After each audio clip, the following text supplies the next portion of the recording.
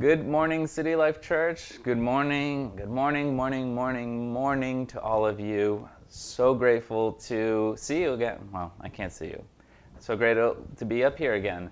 I wore my puppy shirt today because it's raining cats and dogs out there. Just a little dad joke out there for all of you. But good morning. So grateful to have this space, that you tuning in, that you're listening to this, that you're invested, and that you want to hear more about Jesus. That's why we're here today. I'm Pedro, if I have not met you yet, and I'm the lead pastor here at City Life. And before we jump in, like I do every week, because I still get emails about people who are like, hey, I've been coming around, but I haven't introduced myself. Do that. Below, in the notes section, there's a link to our I'm New page.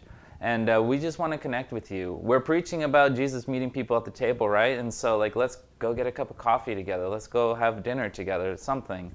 That's what we're passionate about connecting with one another as we pursue Jesus, for Jesus' sake, to grow the church, to grow deeper in our walk with Jesus. And so, fill that form out for you. And I'll personally reach out to you this week because we want to connect with our city, connect with anyone who comes through our doors. And so that's what we're passionate about. That's what we feel called to do. And so give us the opportunity to do that with you. And so to start today's sermon, I'm going to I don't know if I've ever actually talked really that much about this. I might have, but it was years ago. In 2012, I started seminary. And it was the first time in my life that I actually was doing things, actually trying, risking things for Jesus, spiritual things. Right, I've talked about my time in Chicago, and in Chicago I learned so much and I did so much, but that was in my head at least, it was oh, this is nonprofit work, right? This is the nonprofit world. Yeah, sure, I'm being got Jesus' hands and his feet, right? But I wasn't really challenging myself to pray with people. I wasn't concerned with praying about healing and oppression and stuff like that. I was just I'm just here to be Jesus' hands and his feet, right? That's a common term we use.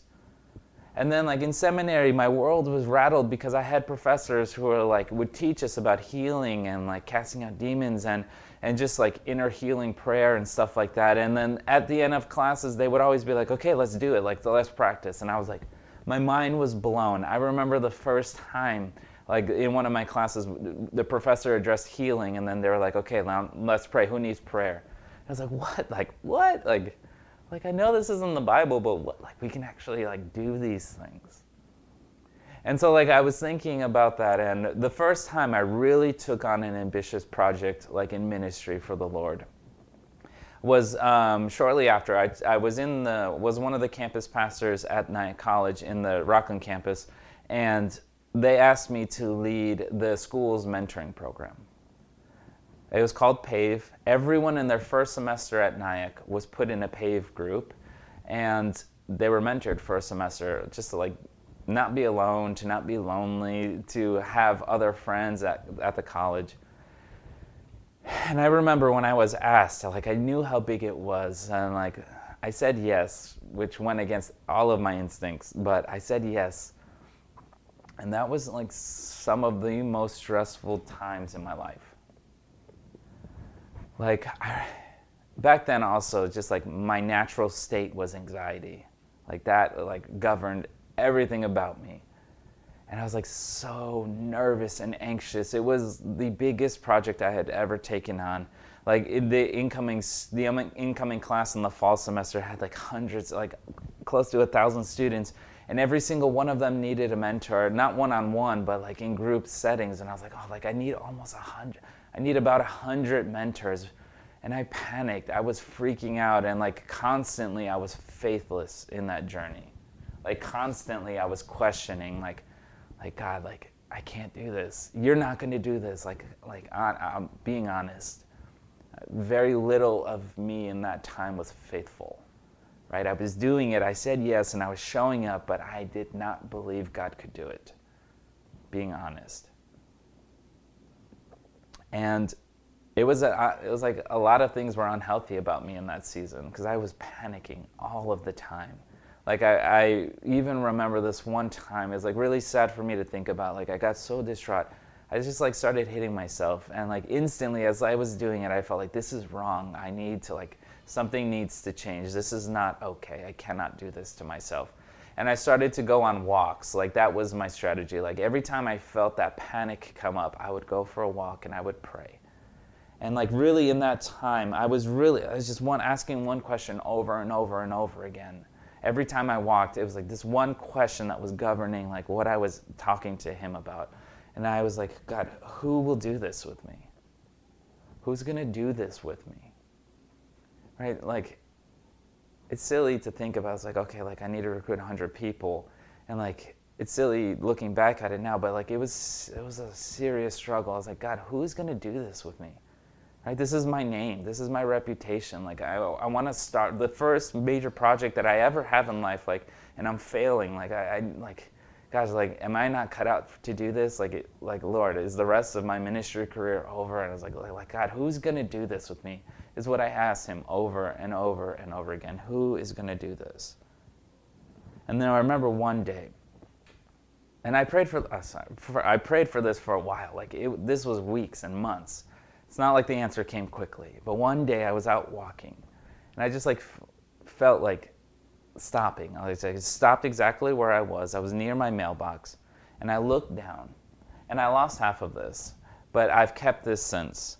Like I looked down, I was like, God, who will do this with me? And I looked down on the ground, and there were those, like those word magnets that people put on fridges to leave notes or just to be silly. I found two, and it said, this one says they will, and the one I lost said they will together. And like after that day, after that walk, I started getting emails and emails and emails of people saying, okay, like Pedro, I thought about this. I prayed I'll do this. Like, yeah, I'll be a mentor. Yeah, I'll be a mentor. And like from that day on, like it really changed. And I've like taken that lesson and I've put it in a really intimate place in my heart because I was so stressed out. And I don't understand like why God took so long according to what I wanted. Like I would have wanted to cut out those months of stress, right? But he was teaching me, he's taking me by the hand and teaching me a valuable lesson, one that I still like think about almost daily when I'm at this job is like, they will together. And I learned this lesson, that when Jesus brings something into my life, right? When Jesus calls me to do something, when Jesus, to put it in terms of this sermon series, when Jesus is at the head of the table, when I'm at his table, and I'm not just like giving him a seat at my table, when I'm at his table, Jesus always provides. Through the struggle, through the waiting, through the doubting, through the faithlessness, putting one foot in front of the other, Jesus always provides. That our testimonies, our walk as Christians is that like we belong to this Jesus who always provides for me. Though it's not always the way I would like it to look, and it's almost never on my timing, when Jesus is at the head of the table, I am provided for. I am satisfied. And so today we are continuing our Open Table sermon series, looking through the Gospel of Luke to see how Jesus' heart for everyone who is poor and blind and broken and sinful, which is every single person who has ever lived. Like Jesus' heart is for those people, the people who know that they need him. And Luke specifically like brings it like one meal at a time. Every time Jesus went to the table, the kingdom came, and Jesus embodied the kingdom and brought the kingdom in one bite at a time. But today we're going to look at a different type of meal. We're going to look at an interrupted meal, and we're going to look for the first time in Luke at when Jesus is the host of the meal and not one of the guests. And so let's pray. Let's pray for the Holy Spirit to come for the reading of his word so that like this isn't just me rambling for however long I'm going to do this for, but it's like that the Holy Spirit is like empowering us and our reception of God's word. And so please pray with me. Jesus, Holy Spirit, I invite you into this time. Like I just like, Lord, we just need this to be you driven, you centered, your gospel. Look at this story that happened all those years ago where you provided for thousands of people. When you're the host of a meal, you always come through. No matter where we are, no matter our plans, like Jesus, when you're the host of the table, we're always satisfied. And so, Lord, Holy Spirit, I just ask for you to bring that into our hearts, to teach us this anew and afresh, and just let it go into more intimate places in our hearts. Holy Spirit, we invite you to do what you plan on doing today. And we love you. I give you all these things. I pray in Jesus' name. Amen. Amen. So we are going to be in Luke chapter 9. Continuing in looking at Luke and looking at all these meals, we turn to Luke chapter 9, starting in verse 10. And God's word says this. Remember, this is a story that actually took place in this world. It says this. On their return, the apostles told him all that they had done. And he took them and withdrew apart to a town called Bethsaida. When the crowds learned it, they followed him, and he welcomed them and spoke to them of the kingdom of God and cured those who had need of healing. Now the day began to wear away, and the 12 came and said to him, Send the crowds away to go into the surrounding villages and the countryside to find lodging and get provisions, for we are here in a desolate place. But he said to them, You give them something to eat. They said, We have no more than 5 loaves and 2 fishes, unless we are to go and buy food for all these people, for there were about 5,000 men. And he said to his disciples, Have them sit down in groups of about 50 each. And they did so, and had them all sit down. And taking the 5 loaves and the 2 fishes, he looked up to heaven and said a blessing over them. Then he broke the loaves and gave them to the disciples to set before the crowd. And they all ate and were satisfied. And what was left over was picked up, 12 baskets of broken pieces. Today we're going to do things a little differently. Instead of 3 really nice points, we're going to look at this story and we're going to learn some valuable lessons. But first, let's catch us up to where we are in Luke, like we have been, right? Because this is all one continuous story about the life of Jesus. Since last week in chapter 7, Jesus has been doing very Jesus-y things, like he always does. He is helping all of the people who cannot benefit from him. He's teaching lessons. Right now he starts teaching in parables, and he says that one of the purposes of the parables are that so that some won't understand, because he's only after those who are truly searching for him, and anyone who's really searching for him will find him. Or Jesus, what? Well, okay, that's a bit confusing, but sure. And then instead of doing Jesus-y things, he teaches more lessons about a jar and a lamp, and then he just casually calms a storm, right? He speaks to it and they listen, the storm listens to him. And then he casts out more demons, right? Very Jesus-y things. And then at the end of chapter 8, it's powerful, powerful encounters. Jairus, a religious leader, comes up to him and is like, My daughter, she's dying, come, right? So being a religious leader, there were some who got it. There were some who looked to Jesus and got it, right? So it's not everyone, all of the religious leaders, right? We cannot be cynical. We can't judge people because we don't know what's happening. And on the way to Jairus' daughter, the woman with the issue of the bleeding, right? The lady who bled for 12 years, touches a very specific part of Jesus' clothing. And she's healed, and he's like, well, who touched me? And we're like, everyone's touching you, Jesus. What are you talking about? And then he talks to this woman. They have this beautiful exchange. Her faith makes her whole. And then Jesus goes and he helps Jairus' daughter. Just so beautiful. And then this story comes along today. And actually it's really special because it's the only miraculous event that all 4 Gospels record. It's the only miraculous event that all 4 Gospels say the world needs to know that Jesus fed 5,000 people. The world needs to know that Jesus provided for all these thousands of people with almost nothing. The world has to know. And so let's look at this story. Let's set the scene, because this isn't just a story. This isn't a myth. This isn't a legend. This actually happened. And so let's see, let's put ourselves in this story. Right? Our story today is a continuation of where chapter 9 begins. Chapter 9 begins with Jesus doing something really special. He gives authority and power to his disciples, and he sends them out. He sends them out to do, verses 1 and 2 say this, like he gives them authority and he gives them power to cast out demons and to heal everyone who's sick. And then he says, he's like, go out and to proclaim the kingdom of God and heal everyone who comes up to you. And then today, and they do it, he gives them a little bit more instructions. And then they come back to him, and verse 10 is them coming back.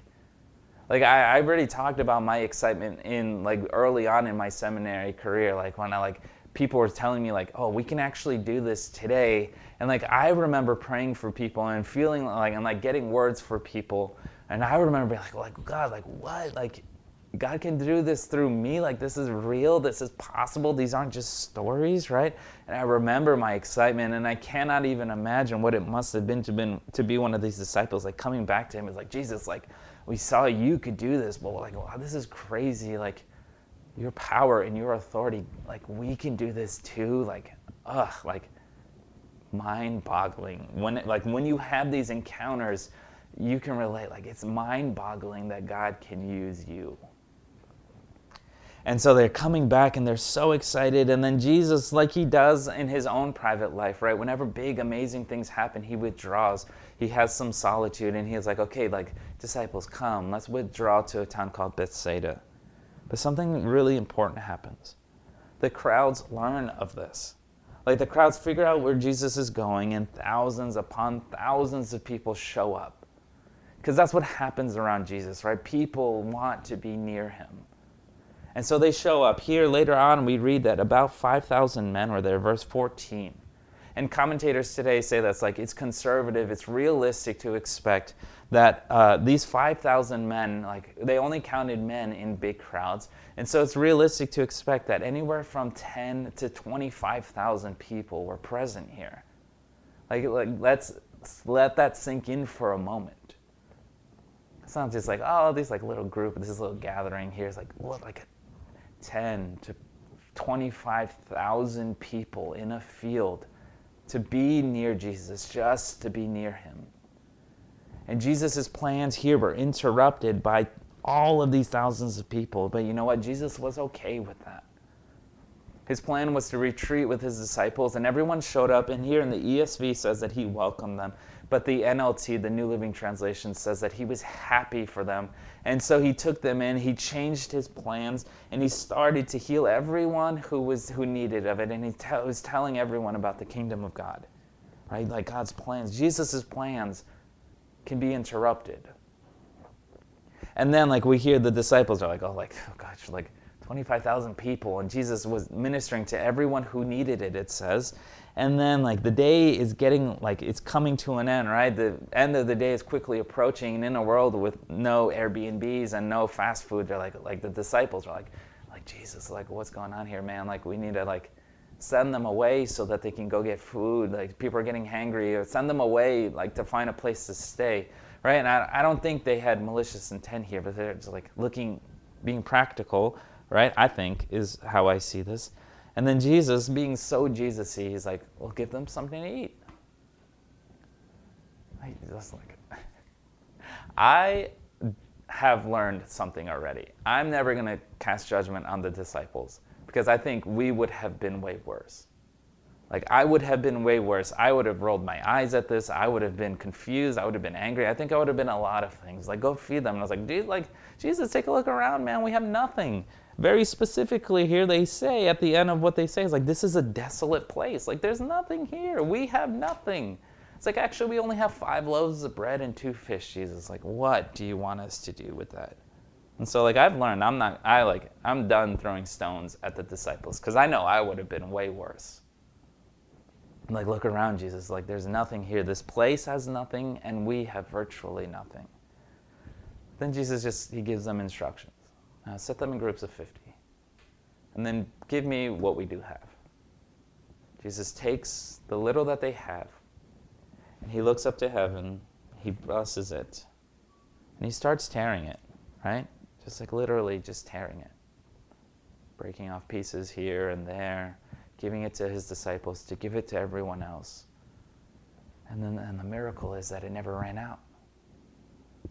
Like he kept on down. Like I try and like even just picture like seeing him rip it and then like it reappearing, or like ripping it and it's ripped and then he rips from another place, and then but then there's like never runs out, and he keeps on going and he keeps on going and he keeps on ripping and he keeps on passing it out, and the disciples just keep on bringing it to like thousands and thousands and thousands of people.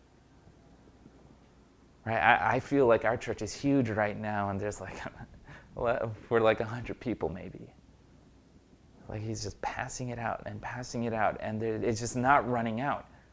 Like we heard stories in the Old Testament like this. Like I'm sure they were looking around saying like, what is happening? It never ran out. And in fact, it says that all ate and all were satisfied. And at the end, there were leftovers. One basket for every disciple to carry, right? One basket for every disciple who rolled their eye, like for each of the 12 disciples who rolled their eyes or who doubted or was like, Jesus, this is a waste of time, or like, what's going on? Like they tangibly each held a basket that served as a testimony of what Jesus had just done.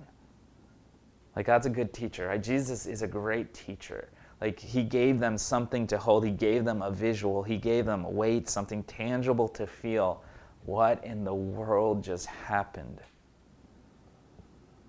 And every one of the Gospels carries this story, and we're like, okay, like, Lord, what does this mean? Like, man, like, this is reminding me of the desert days with the manna. This is reminding me of Second Kings 14, I think? 2 Kings 4, of when Elisha was in this desperate need, and like he had a lot of people with him, and somebody brought Elisha bread, and he's like, no, don't give it to me, give it to the men. And he's like, no, but like this is all we have. And he said, give it to the men, there will be leftovers. And they're like, this isn't enough. And he said, give it to the men and there will be leftovers. And there were. Like we see this come back in Jesus. Like the widow who Elijah saw, and like her oil and her lamp never ran out. It's like Lord, what are you doing here? And so let's look at some lessons that we need to learn from this story today. Like today is different. Today is very different from the other sermons that we've looked at, from the other stories that we looked at. You know why? Because like this is the first meal in Luke where Jesus isn't an invited guest, but he is the host of the meal. Yeah, though interrupted, right? Though maybe not foreseen, right? I mean, let's think about that ethically. Like, wow, okay. I'm sure he knew, but like, oh, like to us, interrupted in a desolate place.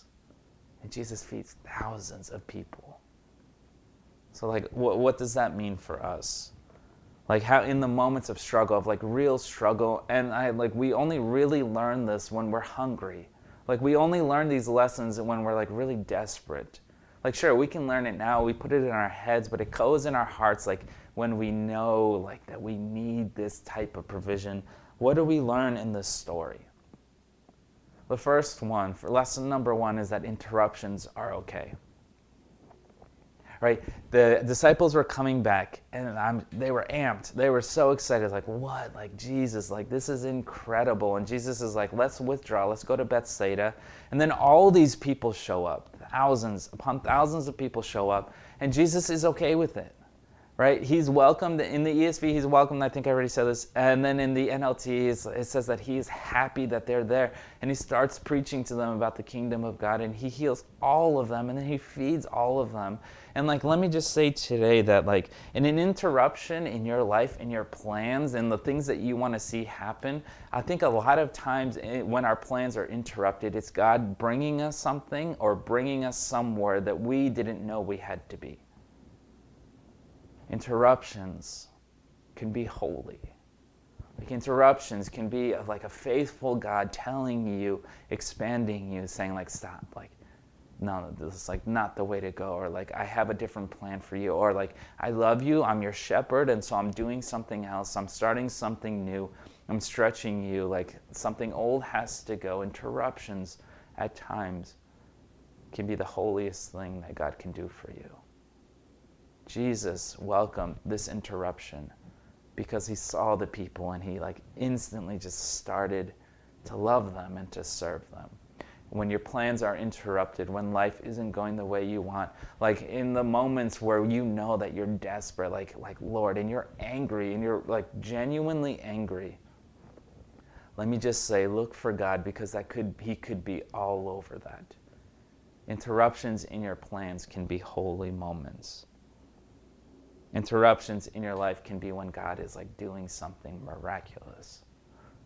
And so be okay with being interrupted.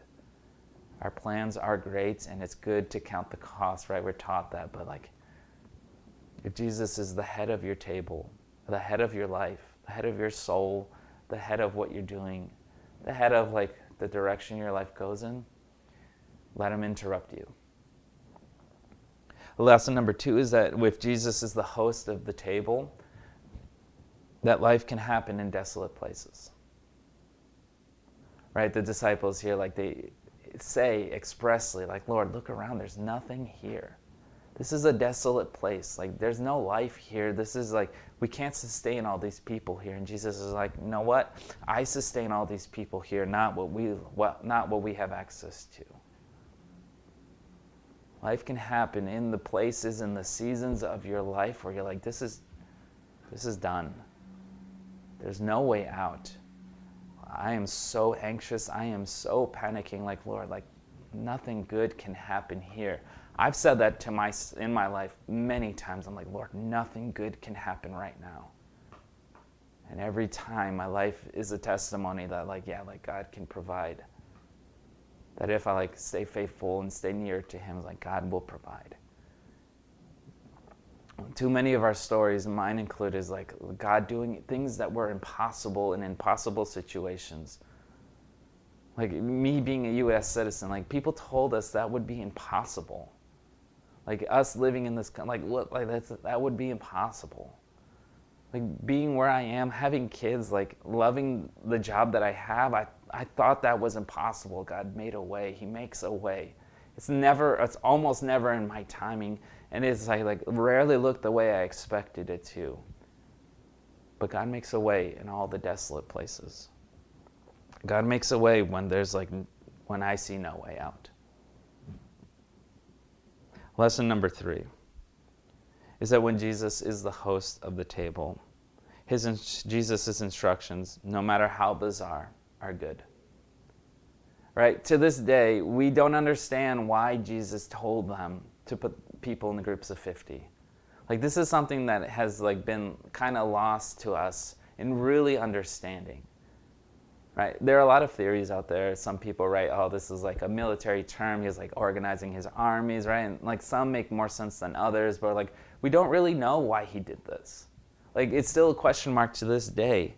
It doesn't change the effectiveness or the meaning of this, but like we don't know why Jesus said this. We don't know what the real purpose is. We can't definitively say that. But you know what? His instructions were good because it produced good things. And so I'm here to say to you, like, if you feel like God is telling you to do something and it just seems odd, right? It's just bizarre.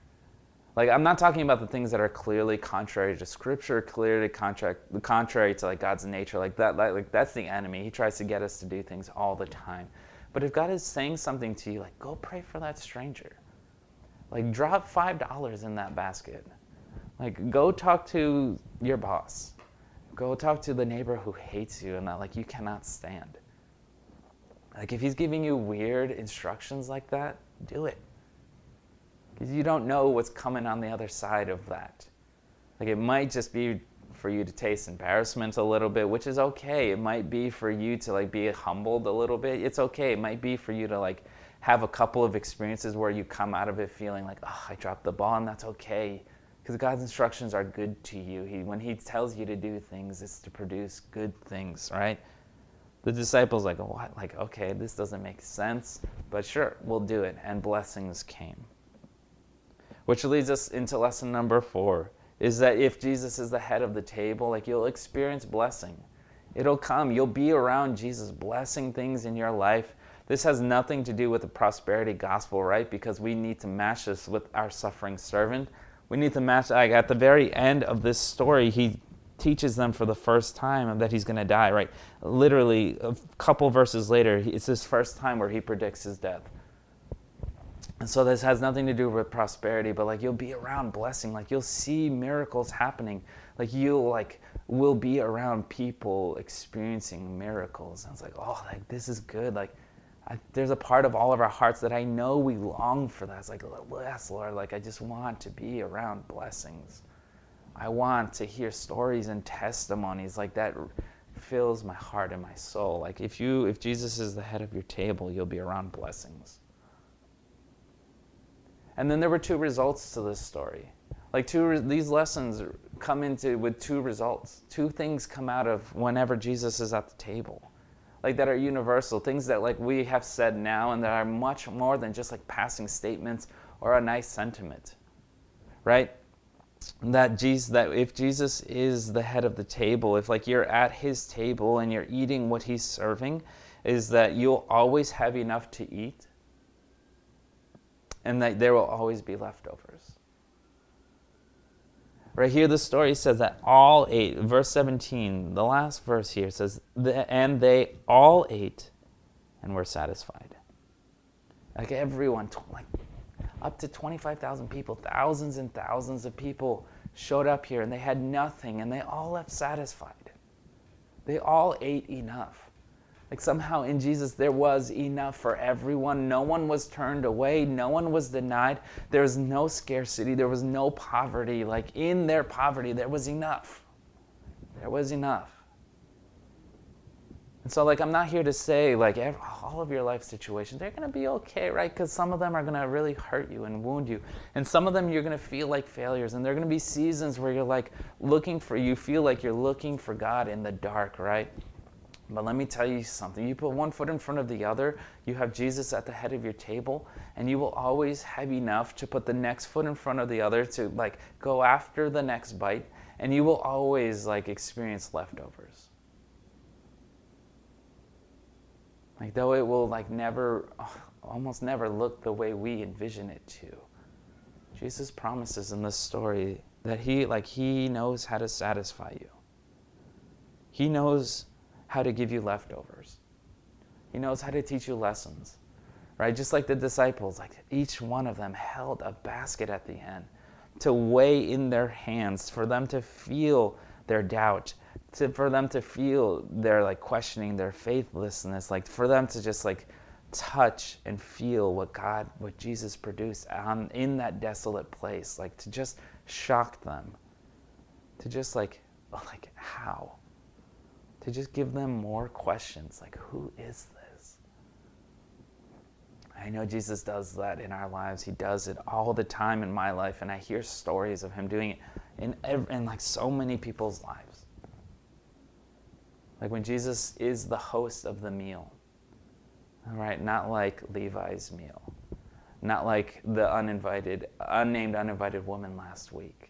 Like when Jesus is the host, no one is turned away, no one is excluded, everyone is welcomed, and everyone is satisfied. And so let's conclude this a little bit today. Like let's try and make this a little bit more tangible for us. Up until now, we've been speaking really metaphorically about the table, about what it means. Like put Jesus in your life. Like yeah, sure. Like every sermon is about that. But like I just want to make it a little more concrete this week.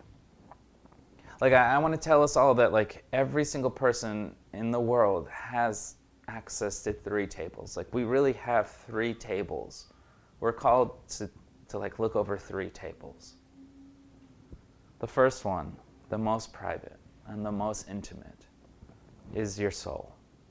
Right? When we speak metaphorically about the table, like we're also like speaking about your soul. Like everything that accompanies being you, all of your experiences, like your woundings, your feelings, like who you really are, who you really think that you are, like all of that is like this table that like we bring before the Lord and say like, Lord, like what's going on in your soul? And like my question is like, is Jesus head of your, like even this most private table? Be like Lord, like I hear these stories and I want to have this relationship with you, like even in my own soul before I ever leave just this. Like lead this. Be in charge of this. Like, hey, Lord, if you're the host of this, I know you will satisfy me. Before I ever talk about anyone else or leave my private space or like leave my most inner thoughts, like Jesus, like heal me, save me, even like from me, be the head of my soul. Tell me who I am. Like lead me into knowing who you are, and I'll know myself, because I only will know myself when I really know you. And then the second table we all like have is our life, the table of our life. And like if you picture like your friends, the people you fill your life with, the things that you do, your job, your career, your family, your downtime, your hobbies, what you do in private, like all of like your life, what do you do? Like this is your second table. Right? This is like how you fill your days. Acts 17 says that like God ordained everyone's days to be lived when they're lived, to be lived where they're lived. And I was like, oh Lord, like that's a huge claim, but like, Lord, I have this life, and so what am I doing with it? Like I can like look at it as this table, and like, Jesus, I don't know if I'm just in my own table, if like I have to give you a seat in it, or if like Lord, I want to make you the head of my table. Like, Lord, I want you to be in my life, and like when I have to make decisions, I want it to be prayed. Like, how many of us like don't have time for God? Like, to me, that's even the most basic thing. Like, some of us get to the end of the day every day, and we're like, man, like I didn't even pray once because I had no time. And like, Lord, church, like, I love you. That's not good enough. If you have no time for God, is he your God? Like, where's Jesus at the table of your life? And then when we hear the gospel, when we hear about Jesus, our last great table, well, not the last, but our next big table, our great table that we're called into, is the church. Like, you hear Jesus, you say yes to him, and now you're a part of this family.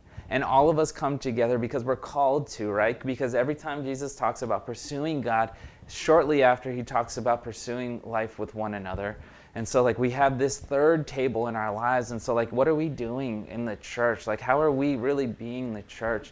Like, I know, like, we're tired of Zoom. I hate Zoom.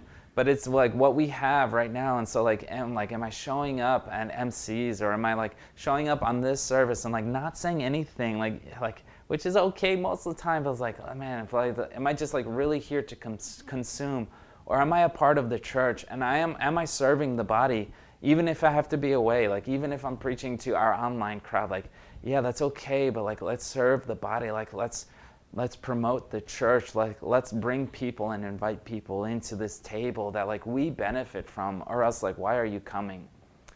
It's like, Lord, like we need you at the center of this church. Like, we need you at the head of this table to be leading us. It's like, it's not the Pedro show. It's not the Ryan show. It's not the oversight team. It's not our MC leaders. No, it's like Holy Spirit, be here every time that we're together. Like, make this church do what you have called us to do. And so like the simple question for us this week is like to examine these three tables that we each have, starting with the most intimate and then going to the church, like our souls. Like, Jesus, like only you know the answer to this question. Like, is Jesus really at the table of your soul? Or you like, we play church because that's what you've always done, it's the only thing you know, or you want to make friends? Like, there's a lot of questions. Like, is Jesus the head of your soul? It's like, is Jesus the head of your life? And then it's like, I pray, it's like, is Jesus the head of this church? Which, like, I pray, and we have many people praying for that to be true. And so, like, I want to be clear, like, this isn't about condemning. Only Satan condemns. There's no condemnation in Christ, but there is examination. Like, let the story of the 5,000 people teach us lessons about, like, putting Jesus at the head of our table. Host my life, Lord. Like, I want it to be about you and driven by you. So, church, like, I know we're going long. This is long, but we love you. I pray that this sermon series continues to teach us, like, how to bring Jesus at the front of our lives. And start off this week by, like, tangibly saying it. Like, say it with your mouth out loud. Say, like, Lord, like, yeah, I don't know if I put you the head of my soul. Like, teach me how to do that. like, yeah, Lord, like I'm so busy and I'm doing really good things, and I'm like actually like my life, I do a lot of good godly things, but like, Lord, I don't know if you're at the center of it. I don't know if you're at the head of that table. Like, I don't know if everything that I'm doing you've called me to do. And so help me, like help discern, help me prune. And then the church, like, let's show up. When we show up and be there and like say like, Holy Spirit has something for me right now. What is it? Like, what am I here to like learn or contribute to? Like, how am I here to push the body to keep on going? So church, I love you. Like, we're in a season, every season is a season of exploring this call. And so if you want to reach out to me, my name, you know my name. My email is preece@citylifenj.com. We want to do this together. Let's go get a cup of coffee. Let's ask some of these questions together, and we'll get some answers. And we'll walk through this way together. This week we have MCs. Join those. If you're not a part of one, email me or at info@citylifenj.com, and we'll get you connected. We love you all so much, and we'll see each other soon. Bye.